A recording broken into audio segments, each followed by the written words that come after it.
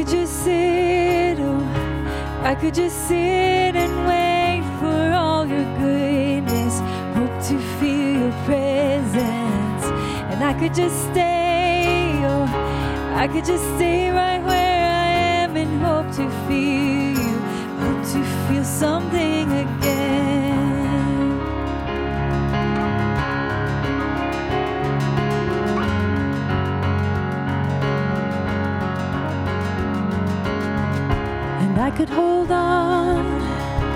I could hold on to who I am and never let you change me from the inside. I could be safe, oh, I could be safe here in your arms and never leave home, never let these walls down. You have called me higher, you have called me deeper, and I'll go where you will lead me, Lord. Called me higher, you have called me deeper, and I'll go where you will lead me, Lord. Will you lead me, Lord?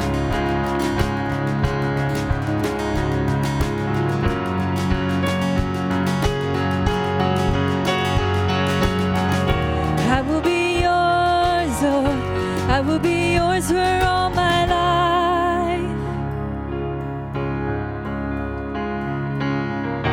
I will be yours, oh, I will be yours for all my life. Oh, I will be yours, oh, I will be yours for all my life. So let your mercy. Oh, I will be yours, Lord, I will be yours for all my life. So let your mercy light the path before me, 'cause you have called me higher, you have called me deeper, and I'll go where you will lead me, Lord. You have called me higher, you have called me deeper, and I'll go where you will lead me, Lord. You have called me higher, you have called me deeper, and I'll go where you will lead me, Lord. You have called me higher, you have called me deeper, and I'll go where you will lead me, Lord. You lead me, Lord. You lead me, Lord. Where you lead me, where you lead me, Lord.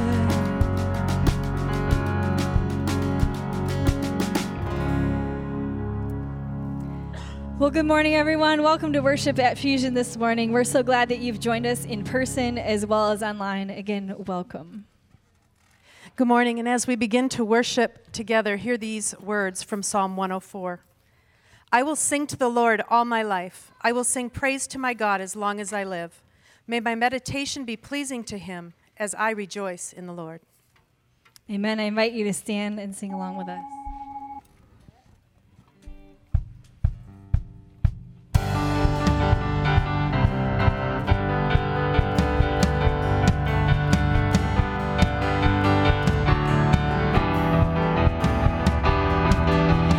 Praise the Lord, ye heads adore him. Praise him, angels in the height. Sun and moon rejoice before him. Praise him, all ye stars of light. Praise the Lord, for he hath spoken. Worlds his mighty voice obey. Laws which never shall be broken. For the guidance he hath made. All creation join the song of praise. Let every tongue declare his mighty ways. And we will sing of your goodness and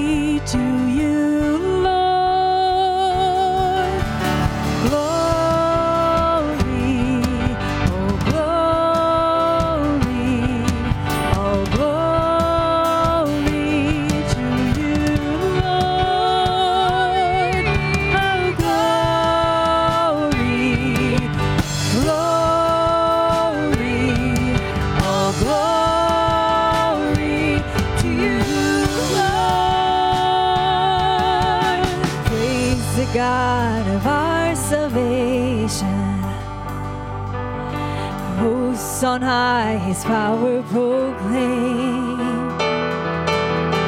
Heaven and earth and all creation, laud and magnify his name.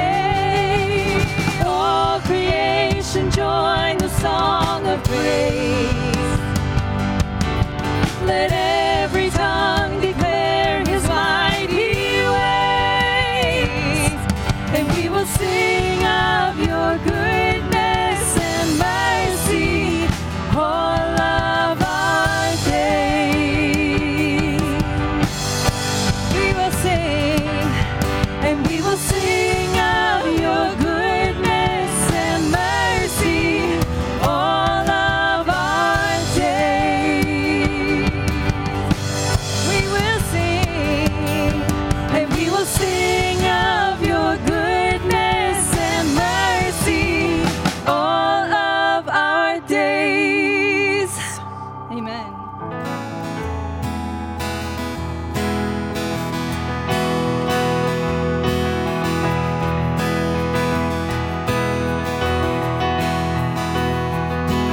What can wash away my sin? Nothing but the blood of Jesus. What can make me whole again? Nothing but the blood of Jesus. And oh, precious is the flow that makes me white as snow. No other fount I know, nothing but the blood of Jesus.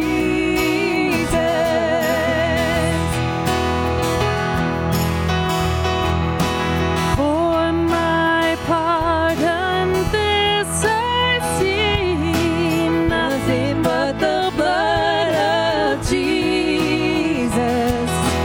For my cleansing this my plea, nothing but the blood of Jesus. Oh, precious is the flow that makes me white as snow. No other fount I know, nothing but the blood of Jesus. This is all my hope. This is all my hope and peace, nothing but the blood of Jesus. This is all my righteousness, nothing but the blood of Jesus. Oh, precious is the flow that makes me white as snow. No other fount I know, nothing but the blood of Jesus.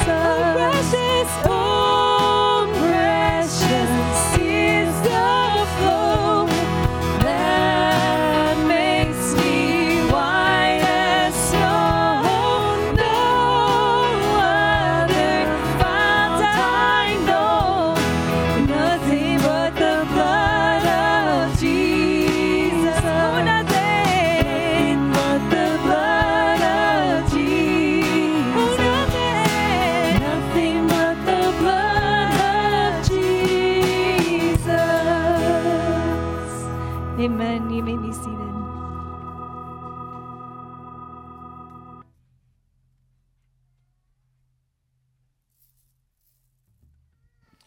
Good morning, everybody, and again, welcome to Fusion. At this time, we'd like to invite our kids over to that side of the room to head down to children's worship. And of course, if kids want to stay in the service too, we encourage that as well. So we want you guys to feel at home too. But if you want to head down to children's worship and meet over by those doors, we will take care of our little parting greeting here in just a second. Good to see all your smiling faces this morning. All right, looks like we're just about there. And of course, we have our blessing on the screen. Adults with me, if you would. The Lord be with you. Great job, guys. Have a good time downstairs. Again, welcome everybody. If you would join me as we move into a time of prayer, we're going to begin things by reading a few verses from Psalm 121. Let's pray. I lift up my eyes to the mountains. Where does my help come from? My help comes from the Lord, the maker of heaven and earth. He will not let your foot slip. He who watches over you will not slumber. Indeed, he who watches over Israel will neither slumber nor sleep. Lord, we're truly grateful to have the maker of heaven and earth watching over us always. Life can be hard, but to know that you are there, guiding our path, giving us stable footing, is truly a comfort, especially when life is at its hardest. Lord, there are many in our community that are facing difficult times ahead, whether it's the loss of a loved one, a hard fight against an illness or cancer, or healing from a broken relationship. We ask to feel your presence with no doubts left in our minds. Help us to feel your presence like never before, Lord. Lord, thank you for this community. Thank you for the opportunities we have as people that care about you and that care about each other to be your hands and your feet. Thank you for those that come alongside of us when we need to be lifted up, and thank you for allowing us to walk alongside those that need to be carried for a little while. Grant us the strength and courage to be there for each other when we need it the most. Grant us a spirit of unity that's undeniable, even when the world around us may seem so divisive. Lord, thank you for the beautiful fall that you've granted us. Thank you for the reminder of your artistic brilliance and the beauty that you present to us to enjoy. Lord, thank you for our friends and our families. When we find ourselves feeling restless, help us to find rest and to be rest for those that we are closest to. Thank you for this time together, Lord. Bless us with your words, and thank you for being a God that allows us to come to you and before you with humility and confidence. Amen. Thanks, Nate. And good morning, Fusion. Good morning, good morning. It is good to be back, or at least fully back. Me and my aunt and uncle kind of snuck in at the end of the service last week, and I just want to say thank you for your gracious welcome of Pastor Jeffrey. Do you remember? I'm trying to remember. Which was this? Amen. I need to use that. Anyway, he can do that so much better. He can get away with that. He said I was cool. I don't know about that. Jeffrey's cool. There we go. All right.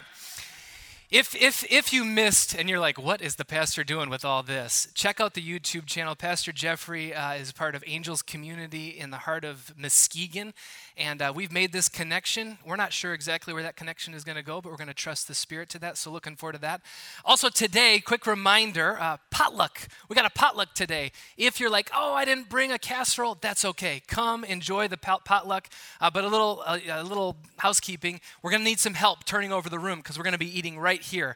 And so Norland will be here to kind of help direct that, but we're going to have to take the middle chairs, stack them, move them out, and then bring the outside chairs in. Anyway, someone more smarter than me will figure all that stuff out. But last week, Pastor Jeffrey gave us a powerful word on courage and faith from the book of Joshua. But this morning, what I want to do quickly is just fill in the story, because we're in a series called The Story, and we're taking the whole narrative of Scripture. So quickly fill in the story of Joshua to kind of intro us into where we're going to be studying today, which is the book of Judges. Remember, a couple weeks ago, we ended with the book of Deuteronomy. Deuteronomy tells these final words of Moses on the banks of the Jordan River right before the people of God enter the Promised Land. And then Joshua tells the account of the conquest of the Promised Land, the land of Canaan, by the people of God. Here's a little summary on the screen that kind of just summarizes the book of Joshua. The first 5 chapters in the book of Joshua, really Joshua is portrayed as a new Moses. And what you see is all of these parallels that echo the story of Moses. And what the biblical authors are telling us is that Joshua is like Moses. And so they crossed the Jordan Jordan River and the waters part. He gives the law. They send spies into the land with different results this time. And then chapters 6 through 12 really share the battles and some stories about the battles of the conquest, with some contrasting stories that kind of have those listed there, where Jericho, where God is faithful and the people of God are faithful, and then Ai or Ai, depending on how you want to pronounce that, where Israel fails, right? And keep some of those items for themselves. Then there's some other contrasting stories about the people's response, the Gibeonites who turn to God and the Canaanite kings who do not. And then finally, chapter 12, Israel is a list of all the victories in the promised land. Then we get to chapters 13 through 22, and if you're reading through the Bible, it's another one of those stretches where you're like, oh man, a lot of details. This is retelling of how the lands are all divided. A lot of chapters committed to that. Then Joshua ends chapters 22 to 24, where Joshua offers this choice, asking the people what they will choose, faithfulness to God or unfaithfulness. And we have this well-known verse in Joshua that says, as for me and my house, right, we will follow the Lord. That brings us to the book of Judges. Now, just a quick word on the book of Joshua, and I sent this in the email. If you're not on the email list, send an email out. We'd love to get you added to the email list. But there's some questions and some concerns as you read through the book of Joshua. Conquest, the violence. There's a lot of things to wrestle with. The email kind of begins to wrestle with some of that. But there's this telling story in Joshua 5. Jericho is Joshua 6. So in Joshua 5, right before their first battle in Jericho, we have this story on the screen. I think we have, Glenn, do we have that slide? There we go. Joshua 5, verse 13 through 14, Joshua comes across a man carrying a sword who's actually an angel of the Lord. And we read this. Now, when Joshua was near Jericho, he looked up and saw a man standing in front of him with a drawn sword in his hand. Joshua went up to him and asked, are you for us, Israel, or are you for our enemies? And the angel says, neither, he replied. But as a commander of the army of the Lord, I have now come. Then Joshua fell face down to the ground in reverence.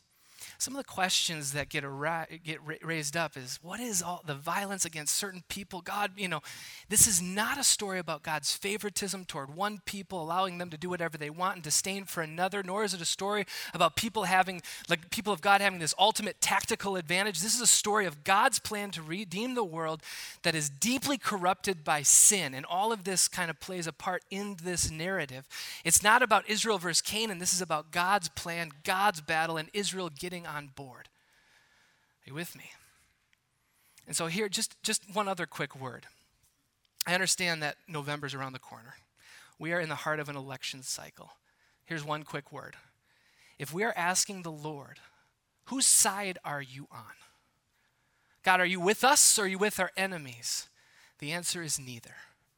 And if we're asking that question, we're asking the wrong question, right? Now, we can let our faith inform who we vote for, absolutely, but not the other way around, okay? God has a redemptive plan that is calling us to love and bring the gospel toward all people. And so my hope is that we get on board with God and not pretend like God's on, right? You got that? God is his own side. Amen? Are you with me there? Amen? Okay. So let's jump into the book of Judges. The book of Judges recounts the story of Israel. Joshua gets the people into the promised land. The book of Judges retells of how that all plays out. Israel in the promised land after the conquest. We see in chapter 1 is Israel has compromised. They've failed to completely drive out the Canaanites. And so what we see is various tribes of Israel are enslaving different Canaanite peoples. Some of them are making treaties. And what happens is that this remnant of Canaanite religion and idol worship kind of remains to fester in the promised land while the people of God are trying to establish themselves as a new nation. And Judges begins to tell how that's going to play out. How is that going to go with these Canaanite religions kind of still in the land? And, what could go wrong, right? Well, let's read. Let's step into the book of Judges. We're going to be reading chapter 2, verses 10 through 19. If you're willing, if you're able, I invite you to stand as we hear God speak to us this morning. Judges 2, starting with verse 10.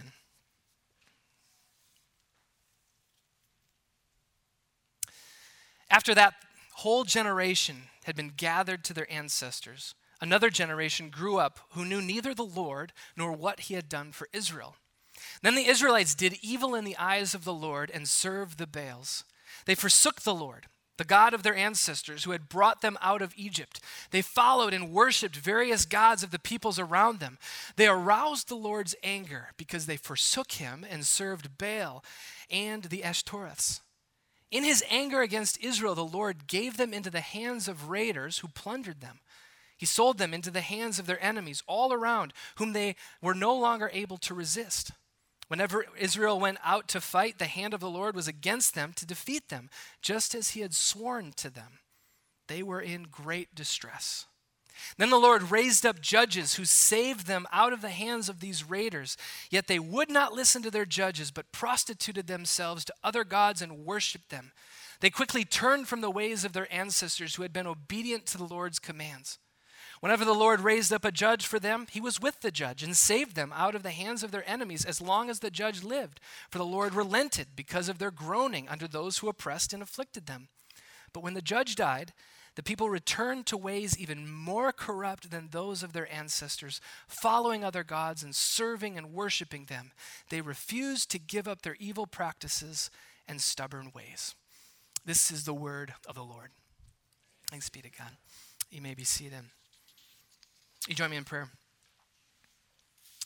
Lord God, we thank you for your word. Lord, words that recount events of long ago that continue to speak truth into our lives today. Spirit, we pray that you would do that translation for us, that you would help these words to land in our lives and our hearts, so that in hearing from your Spirit this morning, Lord, we would be formed more and more into the likeness of your Son, our Lord Jesus Christ. And it's in his name that we pray all these things. Amen and amen. We are nearing the end of October, and anyone with little kids knows that tomorrow is a big day, right, in kids' lives. It's Reformation Day. No, okay, yeah, it's Halloween, right? It's Halloween, and I don't know about you, my kids have all the different things about Halloween. What do they care the most about? Candy. Trick-or-treating, right? I've said this before, but my kids are obsessed with candy. I think they love candy more than most things. In fact, just a week and a half ago, we took the kids to Great Wolf Lodge over our fall break, and I asked Bryson after the trip, Great Wolf Lodge, water parks and Magic Quest and all this stuff, all this fun with friends. I said, what was your favorite part of Great Wolf Lodge? You know what he said to me? The trick-or-treating.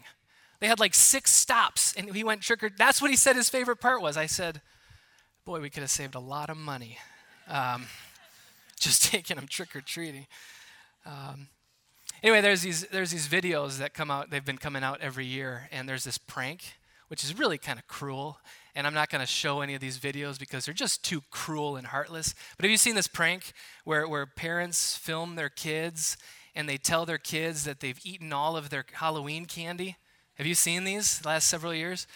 And you get all of these crazy reactions of these kids who their parents have just committed the ultimate betrayal and have eaten all of their Halloween candy. And some of them just fall on the floor crying. Some get incredibly upset and start yelling at their parents. Others are have interesting kind of surprising response like, well, I'm just disappointed. It's just this funny response of these kids because their parents have taken away this candy which has meant so much to them. And we watch these videos, we kind of chuckle, and it's like, well, that's kind of ridiculous. Like, what a disproportionate response to candy. And then we begin turning the mirror on ourselves. And just a little confession, I kind of like candy too. And if you're ever to come to the office, we have a little stash of candy in the office. I don't want to tell you where it is because I don't want you to eat it all. But Kendra and Christine can tell you how often I frequent, that little candy stash. So I have my own issues with candy, admittedly. But let's take that a step further. Kids who have this obsession with candy, don't we have our own obsessions? Don't we have our own things that our hearts are a little too attached to? Was there a football game on last night? Was there a football? Because I heard some yelling in our neighborhood because I think there was a football game on. Sports can have that kind of unhealthy attachment to our hearts. The things we own can have that unhealthy attachment to our hearts, where a car door hits our car door, our house is kind of our sanctuary. I mentioned politics and ideologies can kind of have that unhealthy hold on our hearts. See, we all have these weaknesses. We have those things that captivate our hearts and our minds. And honestly, I think really at the heart, this is what Judges is addressing that really translates into our own context and time. See, the book of Judges is really this cautionary tale of what happens when we let other things in our lives replace God. When we allow other things to have the same status in our lives as the Lord, the one who calls us to love him above all else. In fact, in the book of Judges, we're introduced to what commentators refer to as the Judges cycle. And there's this cycle that keeps repeating in the book of Judges in chapters 3 through 16. Our passage operates as this kind of introduction or summary of sorts, telling us and giving some foreshadowing of how the book of Judges is going to play out. The book of Judges has 12 judges mentioned. Now that's a significant number. 6 of those judges are kind of just mentioned in passing. We're not given many details. But 6 other of those judges were actually given these narratives, and that forms the narratives of the book of Judges.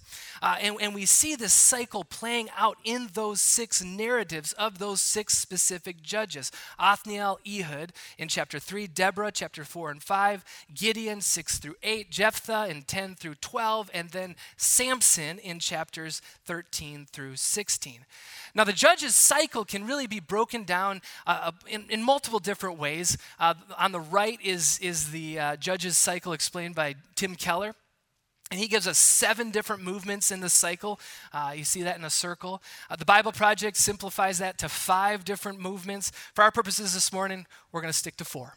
And so we're going to look at 4 different movements in the Judges cycle: sin, oppression, repentance, and deliverance. We're going to say a few words on how those cycles play out in the book of Judges, and maybe try to make some parallels to our time today. Let's begin with that first movement in the cycle, sin, or Israel's rebellion. We read in our passage, verse 11, the Israelites did evil in the eyes of the Lord and served the Baals, or Baals in the Hebrew. We're told the people did evil in the eyes of the Lord, which begs the question, well, what was the evil that they did? Now, what did you notice in our passage that we read in chapter 2? What was our passage focusing on? Let me just repeat some of the things we read in chapter 2. They served the Baals. They forsook the Lord. They worshiped various gods, served Baals and Ashtoreths, right, et cetera, et cetera, et cetera. The primary focus, did you notice, in the book of Judges is not on specific sins like stealing or murder or adultery, but the focus in the book of Judges is idolatry, serving other gods. This is what is consistently mentioned throughout the book of Judges, that the people of God did evil. And what is he referring to? Idolatry. Serving false idols and false gods. For the Israelites, they consistently and continuously in the book of Judges, we're told, gave themselves in service to the idols of the Canaanite gods. And they served these Canaanite gods, the Canaanites who were allowed to remain in the promised land around them. And this, of course, led to other sins, certainly, but the root of those sins were turning away from the Lord and giving themselves over to Canaanite gods and Canaanite religions, like the Baals and the Asherahs, right? Embracing this kind of corrupt religion and all that went with those religious practices. Now, as we step back into our modern context, this can feel a little irrelevant, right, if we're honest, right?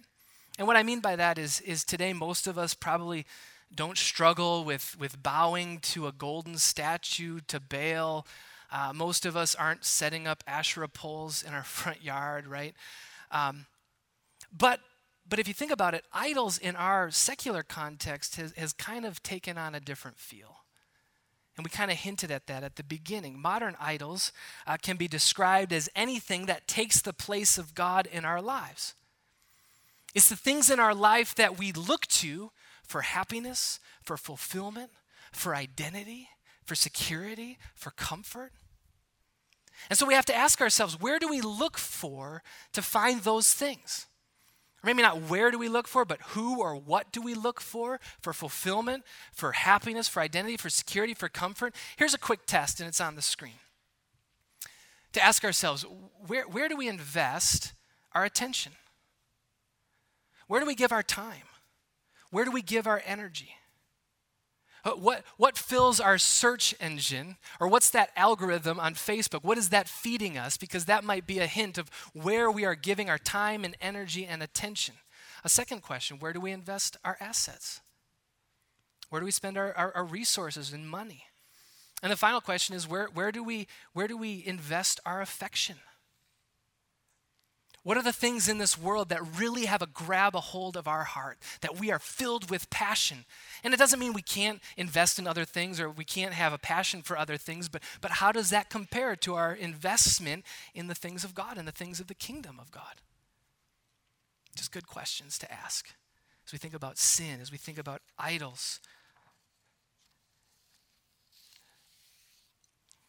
Now, as we think about this betrayal of Yahweh, this sin, this first movement in that cycle, one of the things that's important to recognize is this was the primary warning given to the people before they entered the promised land, the land of Canaan.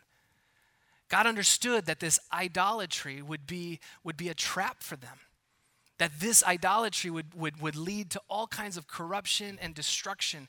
And because he understood what these Canaanite religions were evil at their core. And for us, maybe we have a hard time understanding, well, what's going on? Okay, is it that big of a deal? What we have to understand is that Canaanite religious practices included a many different things, but one of them was child sacrifice. And so there was a lot at stake that had very real impact on the people of God. If they turned to these Canaanite gods, do you see how this could just lead to all kinds of horrendous things? And God was well aware of this idolatry and how they would destroy the people and God's redemptive plan for the world. Our passage reveals this aroused the Lord's anger and led to Israel's oppression. And let's talk about oppression. That's the second movement in the Judges cycle. We read in verse 12, they aroused the Lord's anger, and in his anger against Israel, the Lord gave them over into the hands of raiders who plundered them. Now, a quick word about the Lord's anger, and we've talked about this before, but it's important to mention that the Lord's anger is not a contradiction to the Lord's love, but anger is actually a derivative of love. Anger derives from love. The opposite of love is apathy. If you don't love, you just don't care. And you only get angry about things and people that you actually care about, that you love, right?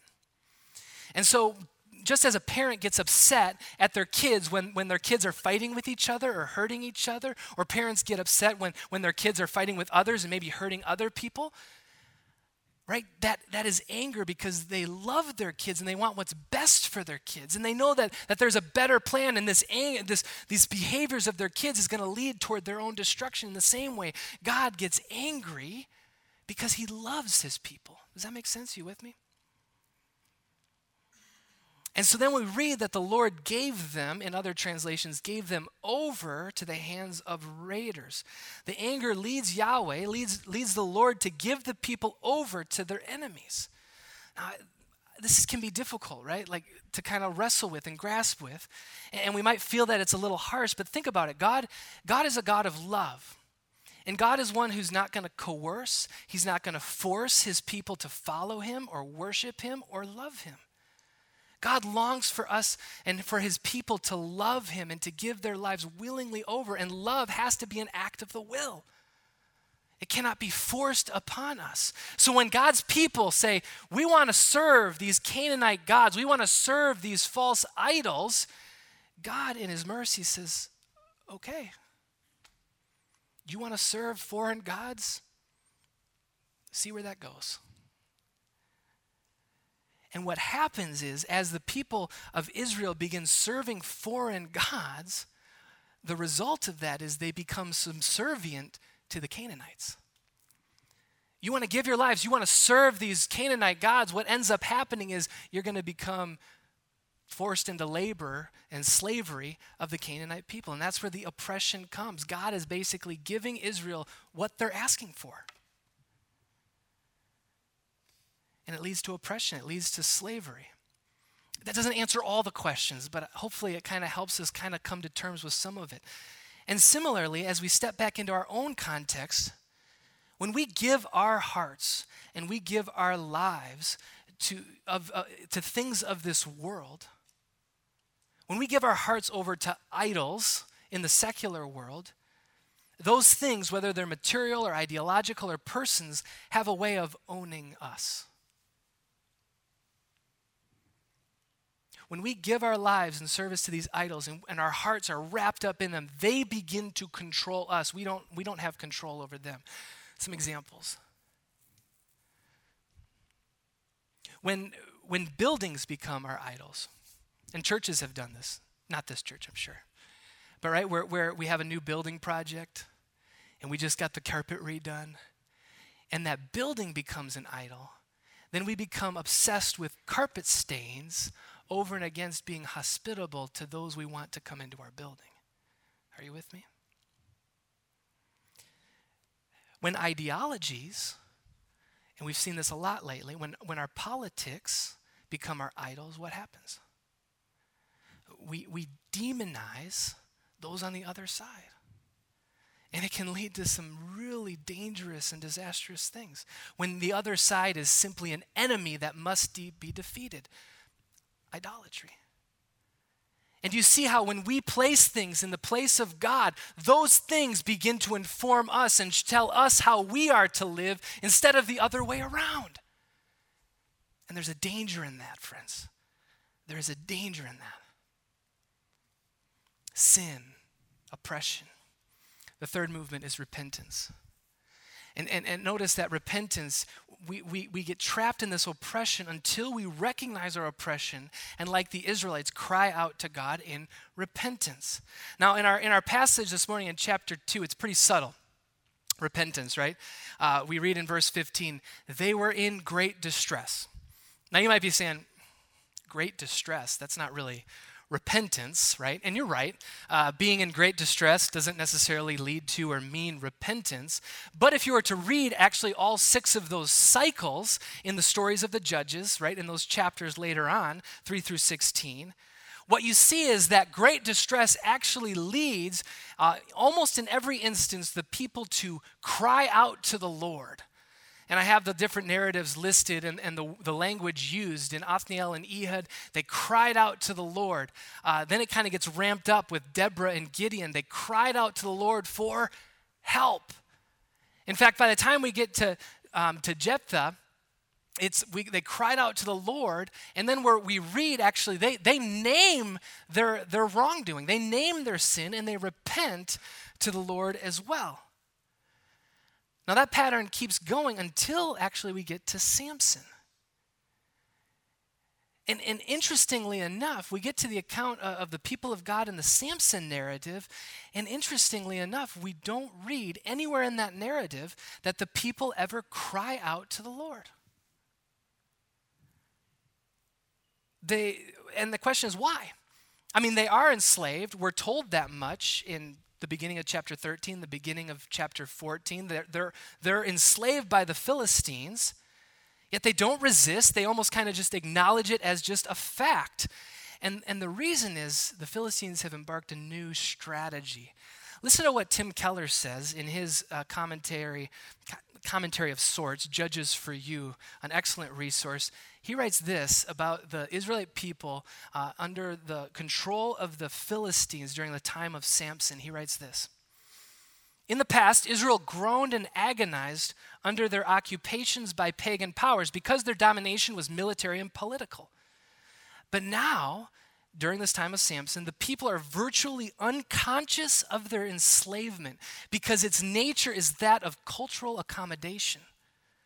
The Israelites do not groan and resist their captors now because they have completely adopted and adapted the values, mores, and idols of the Philistines. Whoa. In fact, if you look at Samson's life himself, he's a Nazarite. He's under the Nazarite vow. Samson himself more often resembles Canaanites than he does the people of God in Israel. Breaking his Canaanite vow, like digging honey out of a carcass, right? He marries a Philistine woman. As I read that quote and I think about this context and landing in our time and place today, I'm humbled and I'm convicted by the parallel that's drawn to our place and time. Think about sin, these idols of the heart. We think about how they oppress and control us and they hold us captive. And I begin to wonder how many of us, myself included, are held captive by idols and ideas, etc., and we don't even realize it.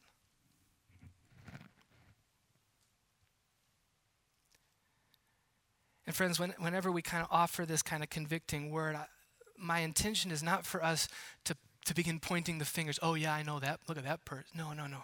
Hold up the mirror. Hold up the mirror and consider your own blind spots.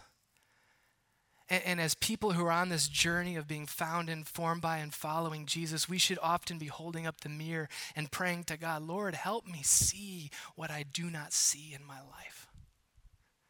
Lord, help me see the idols and the ideas and all these things that have my heart held captive and are controlling me and oppressing me in ways that I don't even realize.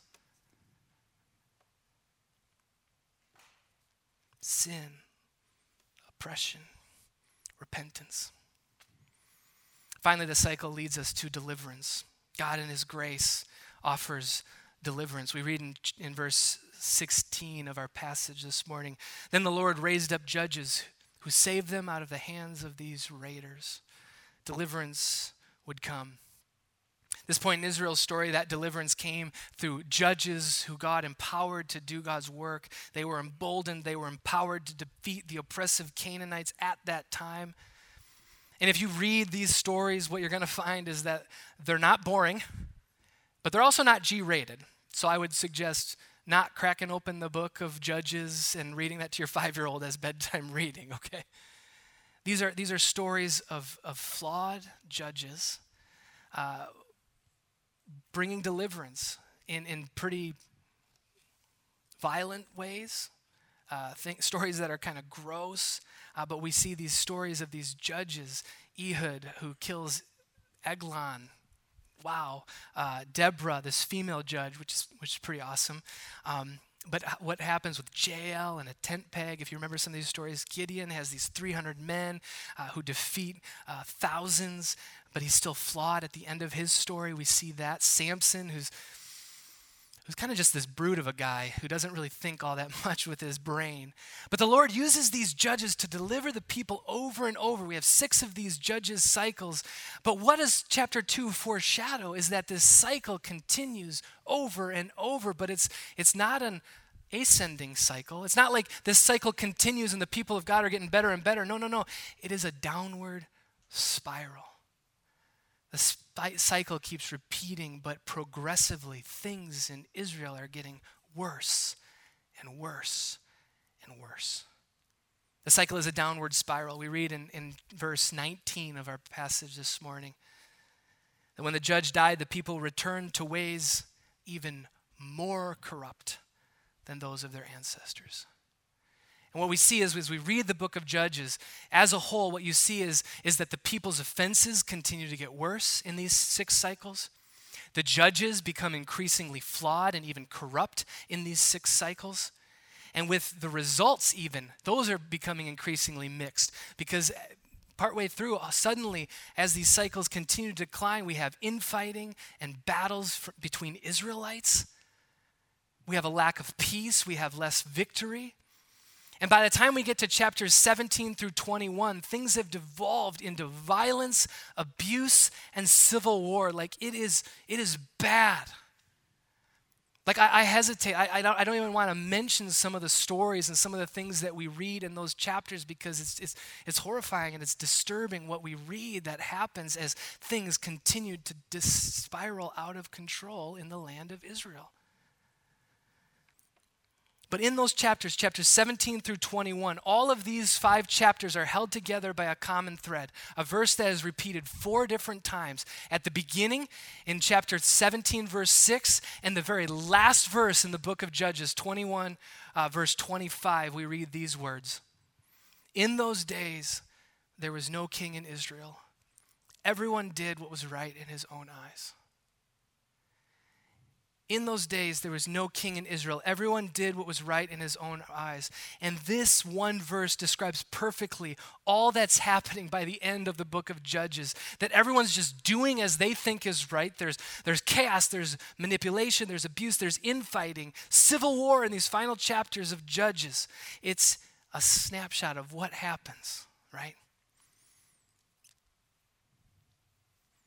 And not only that, but it's a snapshot of how Judges offers modern Christian readers an incredible connection to our current cultural moment as well as a connection to Jesus. And as we close, let's cover both of those. Let's first connect this to our current time and place today. In those days, there was no king in Israel, and everyone did what was right in his own eyes. We mentioned the idols of our day. It's easy to point to It's easy to point to money. It's easy to point to success or politics. But at the root of all of these idols, there's an ideology. It's on the screen. Radical expressive individuals. Just think of extreme individualism. It's the worship of the self. That's the primary idol of our day. And this ideology guides our world. You do you. Become your truest self. Be your own master. Live your own truth. Each and every one of us, according to this ideology, is responsible for defining and defending our own unique identity, right? Promoting and projecting this unique identity and happiness. And do you realize that that is a weight that none of us was intended to bear? That I have to decide who I am and why that should matter to you. Do you understand how crushing that is on the human person and soul?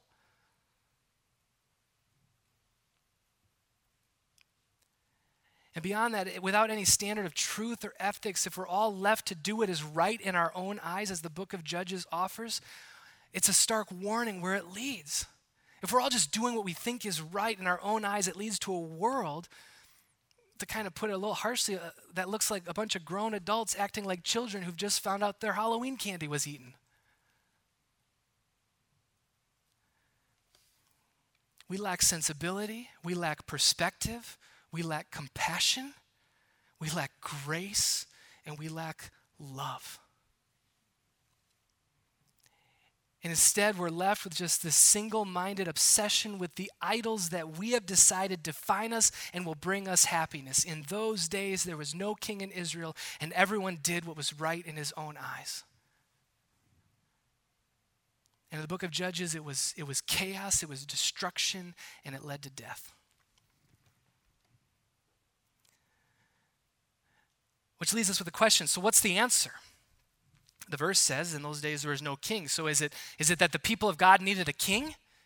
Is it a king who can finally rule us with strength, authority, and power? Now in a few weeks we're going to continue the story and see where having a king over Israel and how that works out. Just a little hint. Not so great. The monarchy leads to a divided kingdom. And the reason for that is because the people of God already had a king. Yahweh. The Lord was to be their king. The Lord, Yahweh, was the one who the people were to give their hearts, their allegiance, their worship, their entire lives to. Love the Lord your God with all your heart, mind, soul, right?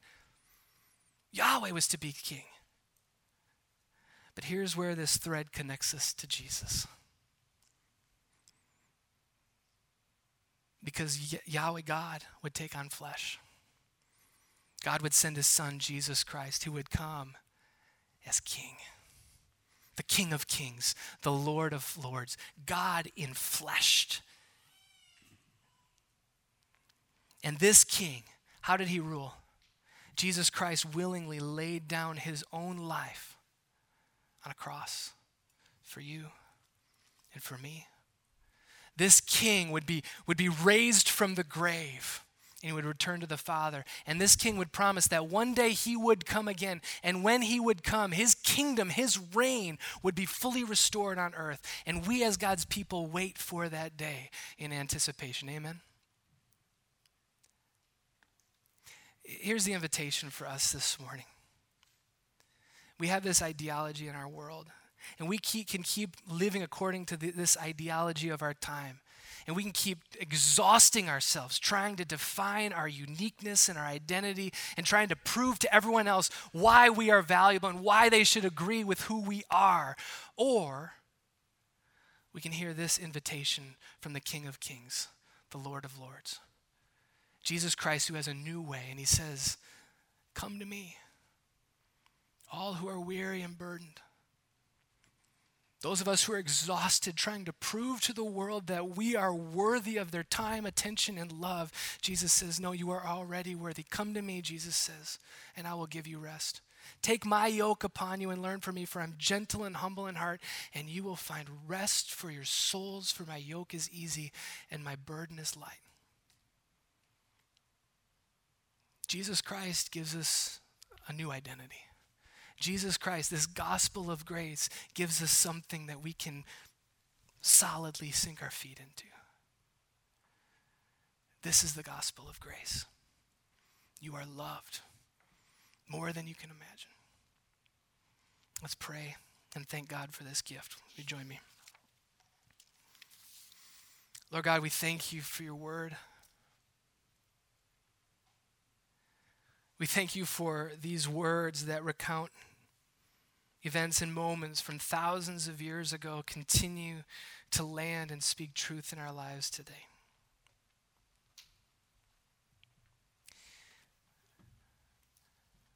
Holy Spirit, we pray that you would do the work of conviction, challenge, as well as the work of comfort to your people this morning. Lord Jesus, that we would hear from you. And Lord, as we spend some time in worship, this next song, which beautifully retells the gospel of Jesus Christ, Lord, may we sing, may we listen, may we pray. And Lord, in this moment, may we see this as an opportunity for your Spirit to minister and to speak into our hearts, revealing the truth of this good news. And may we be transformed. We pray this in the powerful name of Jesus Christ, our Lord and Savior. Amen. Amen. I invite you to stand and worship with us.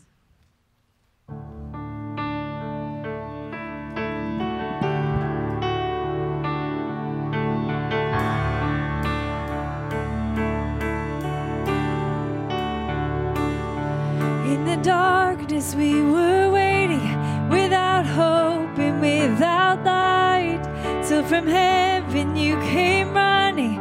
There was mercy in your eyes, to fulfill the law and prophets.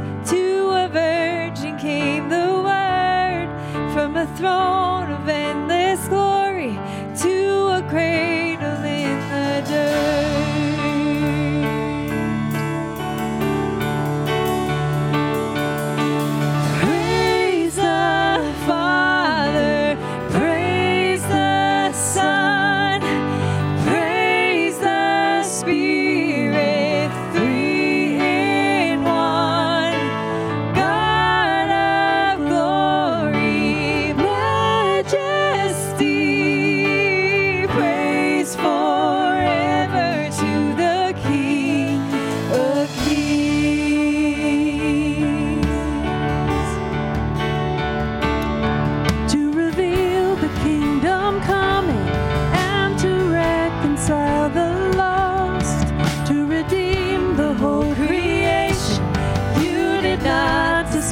The cross, for even in your suffering you saw to the other side, knowing this was our salvation. Jesus, for our sake you died.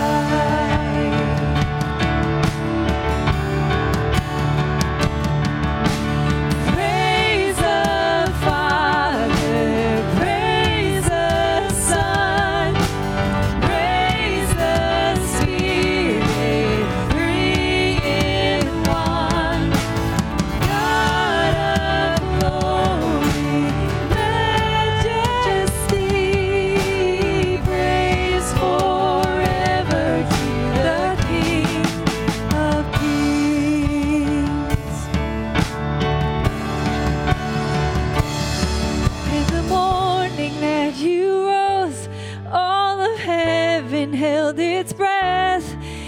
That stone was moved for good, for the Lamb had conquered death, and the dead rose from their tombs, and the angels stood in awe, for the souls of all who come to the Father are restored. And the Church of Christ was born, then the Spirit lit the flame. Now this gospel truth of old shall not feel, it shall not fade. By His blood and in His name, in His freedom I am free.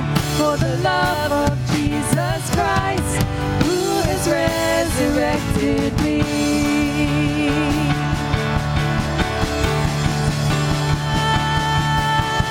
Praise the Father, praise the Son, praise the Spirit, three in one. God of glory, majesty, praise forever to the King of kings. Praise the Father, praise the Son, praise the Spirit, three in one. God of glory, majesty, praise forever to the King of kings. Praise forever to the King of kings.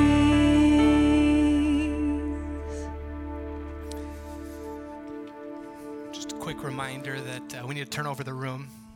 I don't know about you, but that song spoke to my heart. This gospel good news that Christ has done all that we need.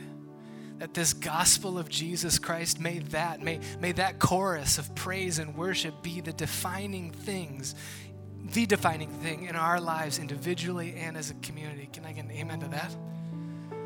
That Jesus Christ would be our King and our Lord. And in that, there's great joy. And we're going to have a lot of fun as we enjoy some fellowship and some food together. But as you go from here, receive God's blessing. And as Pastor Daryl reminded us, hold our hands out like this to receive this blessing that is not from me. It's from the one who created heaven and earth. May the grace of our Lord Jesus Christ, the love of God the Father, and the fellowship and the communion of the Holy Spirit be with you all now and forevermore. Amen. Go in peace.